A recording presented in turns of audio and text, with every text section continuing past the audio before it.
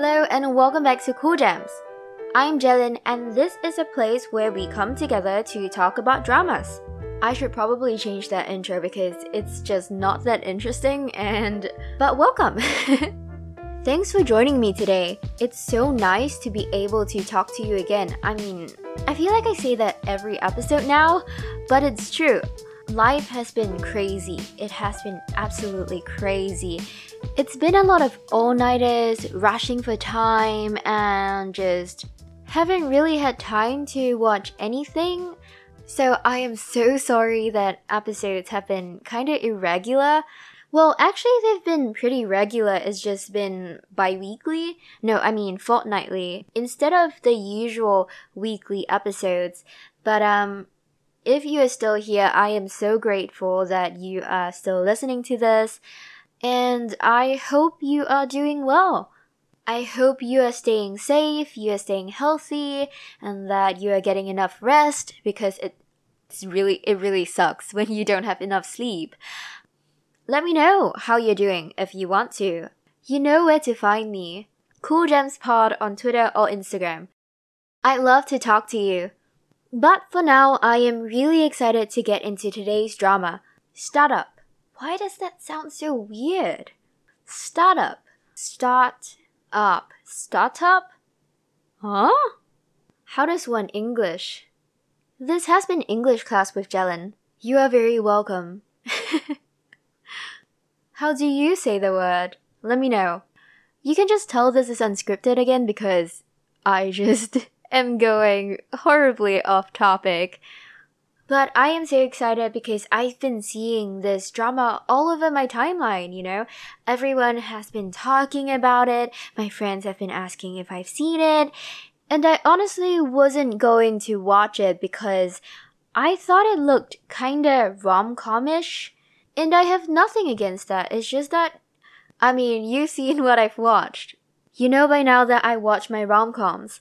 But I just wasn't really in the mood for it, you know? And except that it's not what I imagined it to be, and I ended up watching it, and it's great. Don't judge a book by its cover. Don't judge a drama by its stills. That's good advice right there. And I'm really enjoying it so far. It's about starting up a business. And I've always wanted to do that. Honestly, I'm a huge fan of Natasha Ocean. I really hope I'm not mispronouncing her name. I am a huge fan, I promise. It's just, that's what I've been calling her in my head for like the past year or so that I've been following her.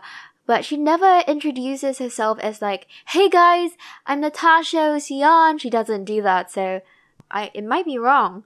If it is, I'm sorry, Natasha. But this girl, right, she's such a huge inspiration to me. She has like multiple businesses in different industries and she's always trying new things and just having big dreams and daring to go for them. And I want that too, you know, I want to try that.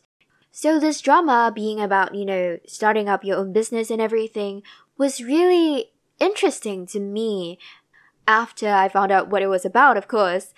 If you are waiting for my spoiler warning, here it is. If you haven't seen the drama, if you haven't seen the first 4 episodes, don't listen past this point because we will be talking about what happens in the episodes, so come back when you have watched it.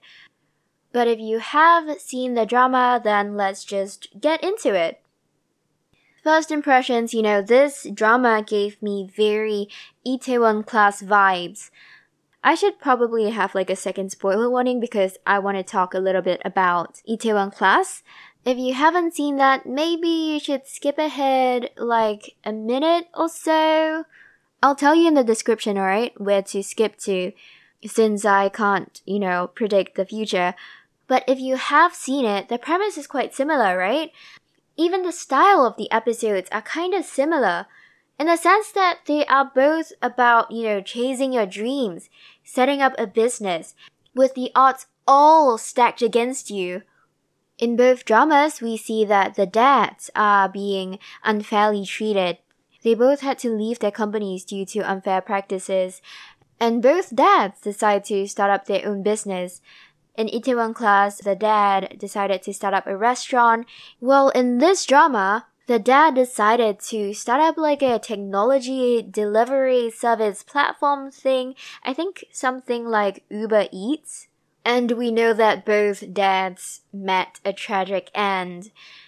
You know, I knew it was gonna happen for this drama. You just know, you know? It's like with Itaewon Class, they always take away like good parents. The good parents always just... Okay, maybe not always because Record of Youth had really good parents. But with this drama, you could tell it was coming and I was so not looking forward to it. So low-key kind of wanted to skip over the first episode so we could just get that part over and done with. But I did not. I just spent the first episode or the first 2 episodes, I don't remember now. But anyways, I was just kind of like hiding behind my pillow and just willing it to not happen. But it did, as it did with Itaewon Class, as it did with many dramas. Sigh. I just find it really heartbreaking, you know? I get why they do that. I just think that you can have good stories even without tragic pasts. But of course, on the other side of the coin, you know, if you've had traumatic things happen to you in the past, if you had a less than ideal childhood, it doesn't mean you won't succeed. It doesn't mean you won't find happiness. It doesn't mean you won't find love, which I believe this drama is trying to show, and that's a good message. It is. I just wish that they didn't have to go through this kind of experience, you know? I wouldn't wish for anyone to experience this. So yeah, was not looking forward to it at all. Oh, another similarity that I wanted to talk about is the fact that the drama sets up so much between the main character and the second lead right at the start of the drama. So in this drama, we saw, you know, Talmi's past and her connection to Han Ji-pyong. You know, so when I first watched this, I honestly thought that Han Ji-pyong was the main character, which is really interesting. Don't get me wrong. I love the character so far. This isn't a complaint or criticism. It's just another point of similarity with Itaewon Class, in my opinion. I thought that Han Ji-pyong was the main male lead, but he isn't. It's like with Itaewon Class, right? We saw so much of Sua and her connection to Seroyi. In the first episode, I mean, when they are talking about the history, the backgrounds of the characters, their childhoods. But it turns out Sua was the second lead, as is Han Ji-pyong in this drama. I find it really interesting though because it shows that these characters are main characters in their own right, you know? They are not just supporting characters to the main couple. They have their own backgrounds, they have their own histories, they have their own, you know, characterizations, which is really nice. I love when dramas do that. I don't mean their whole childhood connection thing. That's fine, that's fantastic, but just characters having their own storylines, I enjoy that. So that's it for the similarities, I think, so far. So note to self, this is where we stop spoiling Itaewon Class. So, welcome back if you skipped ahead earlier. This is just, there's no structure whatsoever. No script. But that's how a conversation is supposed to go, right? You're not supposed to have a structure, you're just supposed to say whatever comes to mind. I mean, think before you speak, of course, but you just go with the flow. Anyways, back to the drama. I wanted to talk about the family relationships because there's so much going on in this drama in terms of family. Talmi's family, right? That's a huge, huge plot point. Her family is split into like 2 vastly opposing groups right now. Polar opposite groups. On one side, we have Talmi and her grandmother who are living an honest life. They don't seem to be doing very well, or at least that's what I assume the drama is trying to tell us. You know, with Talmi's broken heels, having to color in, you know, the spots in her heels. having to walk up the stairs because the escalator is broken, having to work really hard, not being able to get a full-time job, and the grandmother having to still work really hard even in her old age. But at the same time, Talmi has some designer bag action going on, so... And her house too, I think she has a lovely house. I'm not sure exactly what the housing situation is like in Korea, but I've always had the impression that apartments even, are really expensive in Korea. But it looks like she has a beautiful house, complete with skylights and everything. So if she really needed that money, maybe she shouldn't have splurged on, bags and, maybe get a cheaper apartment. I don't know. I'm just kidding. I know it's a Korean drama thing. No matter how poor the character is, they will always be on top of their fashion game, or at least their clothes would probably cost like half a fortune or something. Way more than I can afford. But yeah, so I assume that their side of the family is supposed to be, doing badly. And this is contrasted with Inje's side of the family. That is Talmi's sister and mom.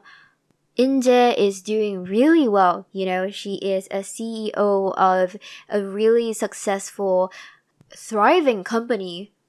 Although I don't really understand if she is running her own company or if this is her stepfather's company, because in episode 1, right, when we were first introduced to this whole universe, she was attending the Sandbox Relay lecture thing. They all were, except, Namdo-san. But Inje was asked something like, do you belong in Sandbox? Or something like that? And she said something like, I have a rich father. Wouldn't it be very shameless for me to be a part of Sandbox? And I think the drama mentioned a couple of times that she took her rich stepfather's money, to set up a company. So I thought that the company that she was CEO of was something that she set up, that she founded with her stepfather's money. But right now it kind of looks like it was his company that she was temporarily running for him because she is a very capable talent. Because why else would he have so much say, in the matters of the company? I know he funded it and it was based off his capital, but if she was the one who founded it and she was the one who built it up, surely she has more say? I don't see why she wouldn't have power at all.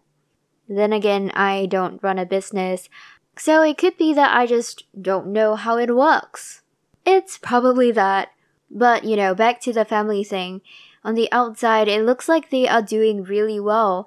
I mean, the mom is staying in a hotel all year round. That's a huge expense. I can't even remember the last time I stayed in a hotel. It's just been Airbnb. This is not an ad.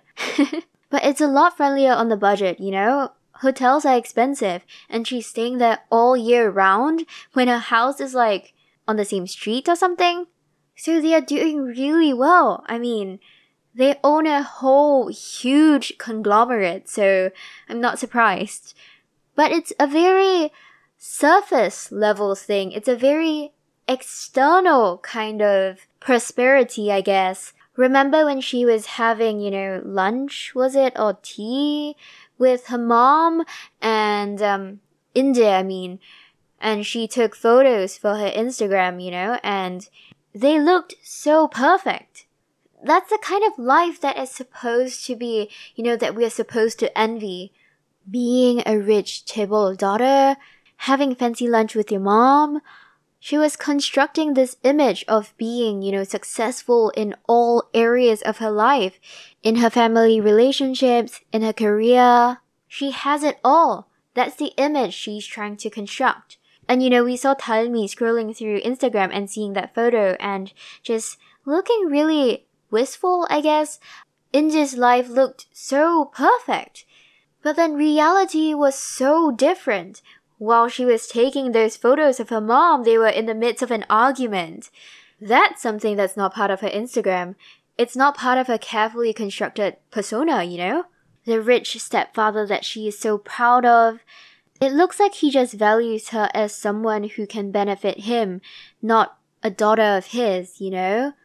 And the mom who wanted so badly to have a husband who could provide for her, who could, give her the life she wanted, I guess, isn't really living the life that she wants to live either.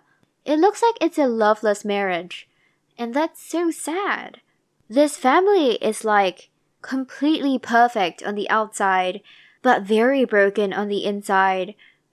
And Inje has a brother now, but instead of having like a good, healthy sibling relationship, it looks like there's a lot of competition going on between her and her brother for her father's approval. Except, she is falling short because her father favors, his biological son. And that's actually a really interesting point. Because early on in the drama, when we found out that the mom was getting remarried, Inje was telling Talmi about all these different opportunities that she was getting because of her stepfather. And at that point, I was thinking to myself that this stepfather seems like a pretty great guy. I was pretty surprised, actually. Not that all stepfathers are necessarily bad people, it's the K-drama world, So I was pretty surprised that he was willing to send her abroad to study, and that according to her, he was willing to give her money to start up a business. It sounded so much like he was willing to invest in her life, that he had accepted her as his daughter, someone he wanted to, nurture and bring up, to propel to success. And considering how much Inje was on his side, she changed her family name, she tried to counsel her mom in favor of her stepfather. I mean, I don't know if he completely doesn't care about her, if he was just using her. The drama seems to be hinting at that. And it's so sad. She's worked so hard for approval, for affection, and she's just not getting any of that. Not from her stepfather, not from her mom, not from anywhere.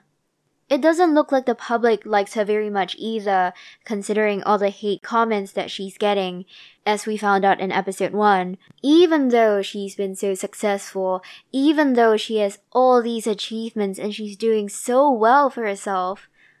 And it made me realize again how there's just no point in comparing yourself to others, because they might have, things that you wish you could have in your life, but they are also facing struggles that you don't really want to have either, That's, of course, not to say that if you are successful, you can't be happy.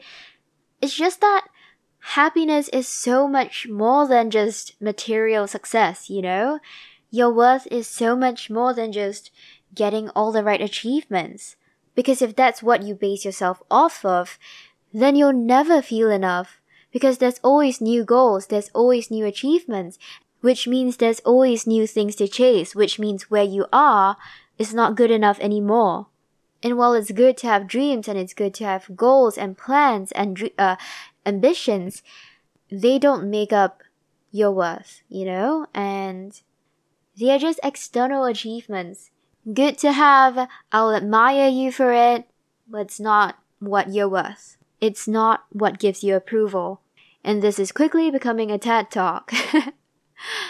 But I want to talk a little bit more about the mom, because I just don't understand how is it possible that she never once looked for her daughter in those 15 years, especially when the dad passed on.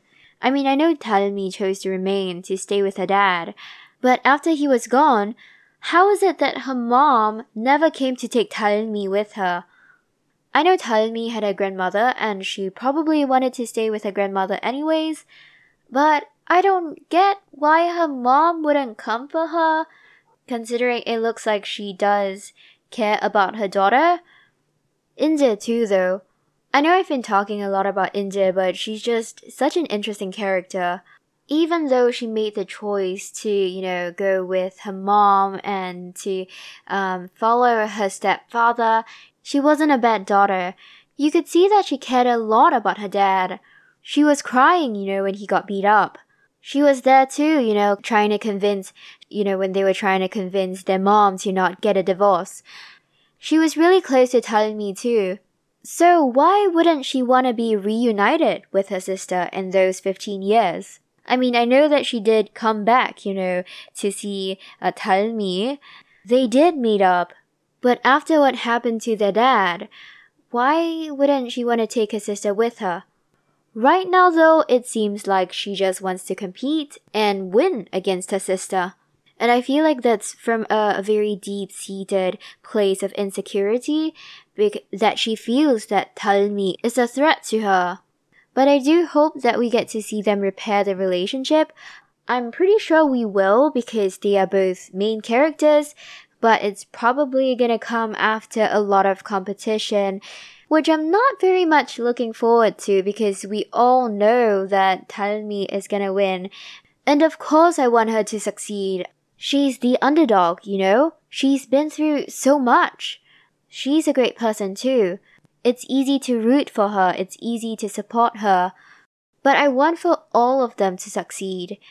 Because I think it would really suck if you've tried all your life, if you've tried your hardest, to please everyone around you and to do your best in everything and to, chase after all these achievements, only to just lose out in the end. And I feel like that might happen for India. That's why I'm not really looking forward to that. But I think that's a journey that she has to take for herself, and that she has to, she has to find out that this isn't a competition.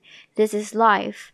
And both her and her sister are winners. They are both equally deserving of being loved, of being accepted and approved.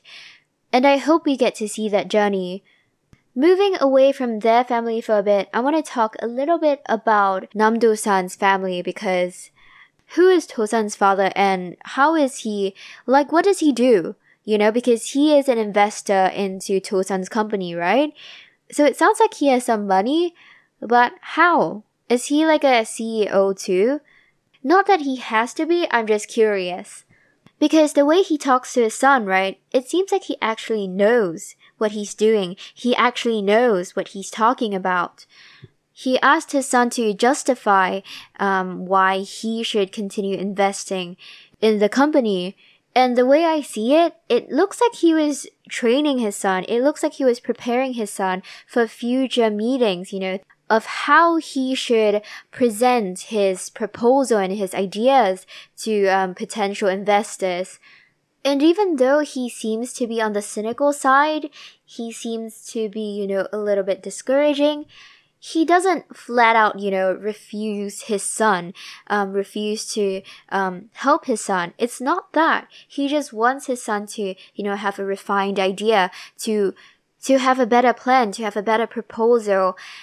And I thought that was a pretty good constructive criticism, The frills, the banter, I thought that was just for the laughs, so that's fine.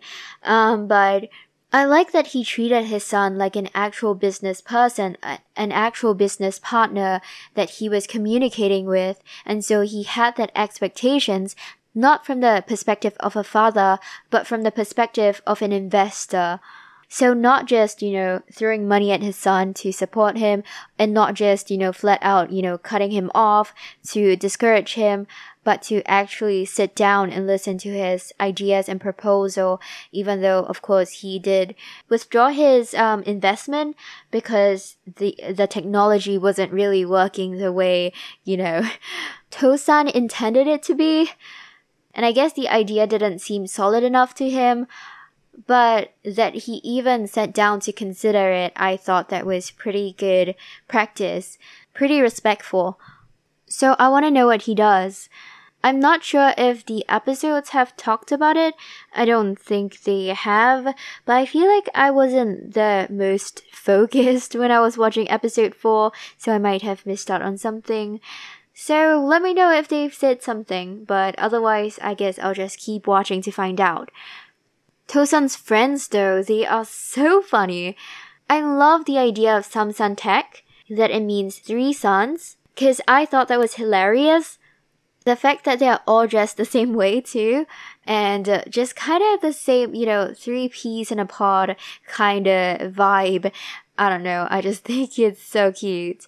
And it's so much fun to watch them interact and, to figure out this company business thing together. Kind of clumsy, but endearing, So that's a lot of fun to watch.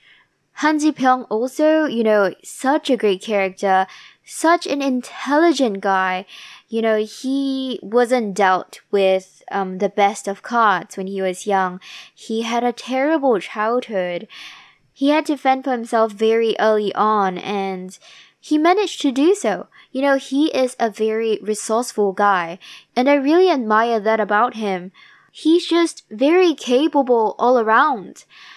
So when he had that conflict, right, with Nam Do-san, and he was saying all these mean, nasty things about To-san's company, I honestly just didn't really know what to feel about that. The thing is, he doesn't have to be mean, he doesn't have to be nasty, and he didn't start off, wanting to criticize or put Samsung Tech down. That wasn't the plan. But it happened, it was mean, I don't think he should have said that. But then at the same time, he has a fantastic eye for investment, and that's how he has managed to do so well for himself. He's good. He's good at his job. So when he felt that Samsung Tech did not have what it took to, be a good company, a good investment, I don't doubt that he has very valid reasons to think so. Competition is intense, it's not that easy to start a business. It's not that easy to succeed. I'm not saying that I don't want Samsung Tech to succeed, because of course I want them to succeed, That would be a great inspiration to me too. I want to have my own business too.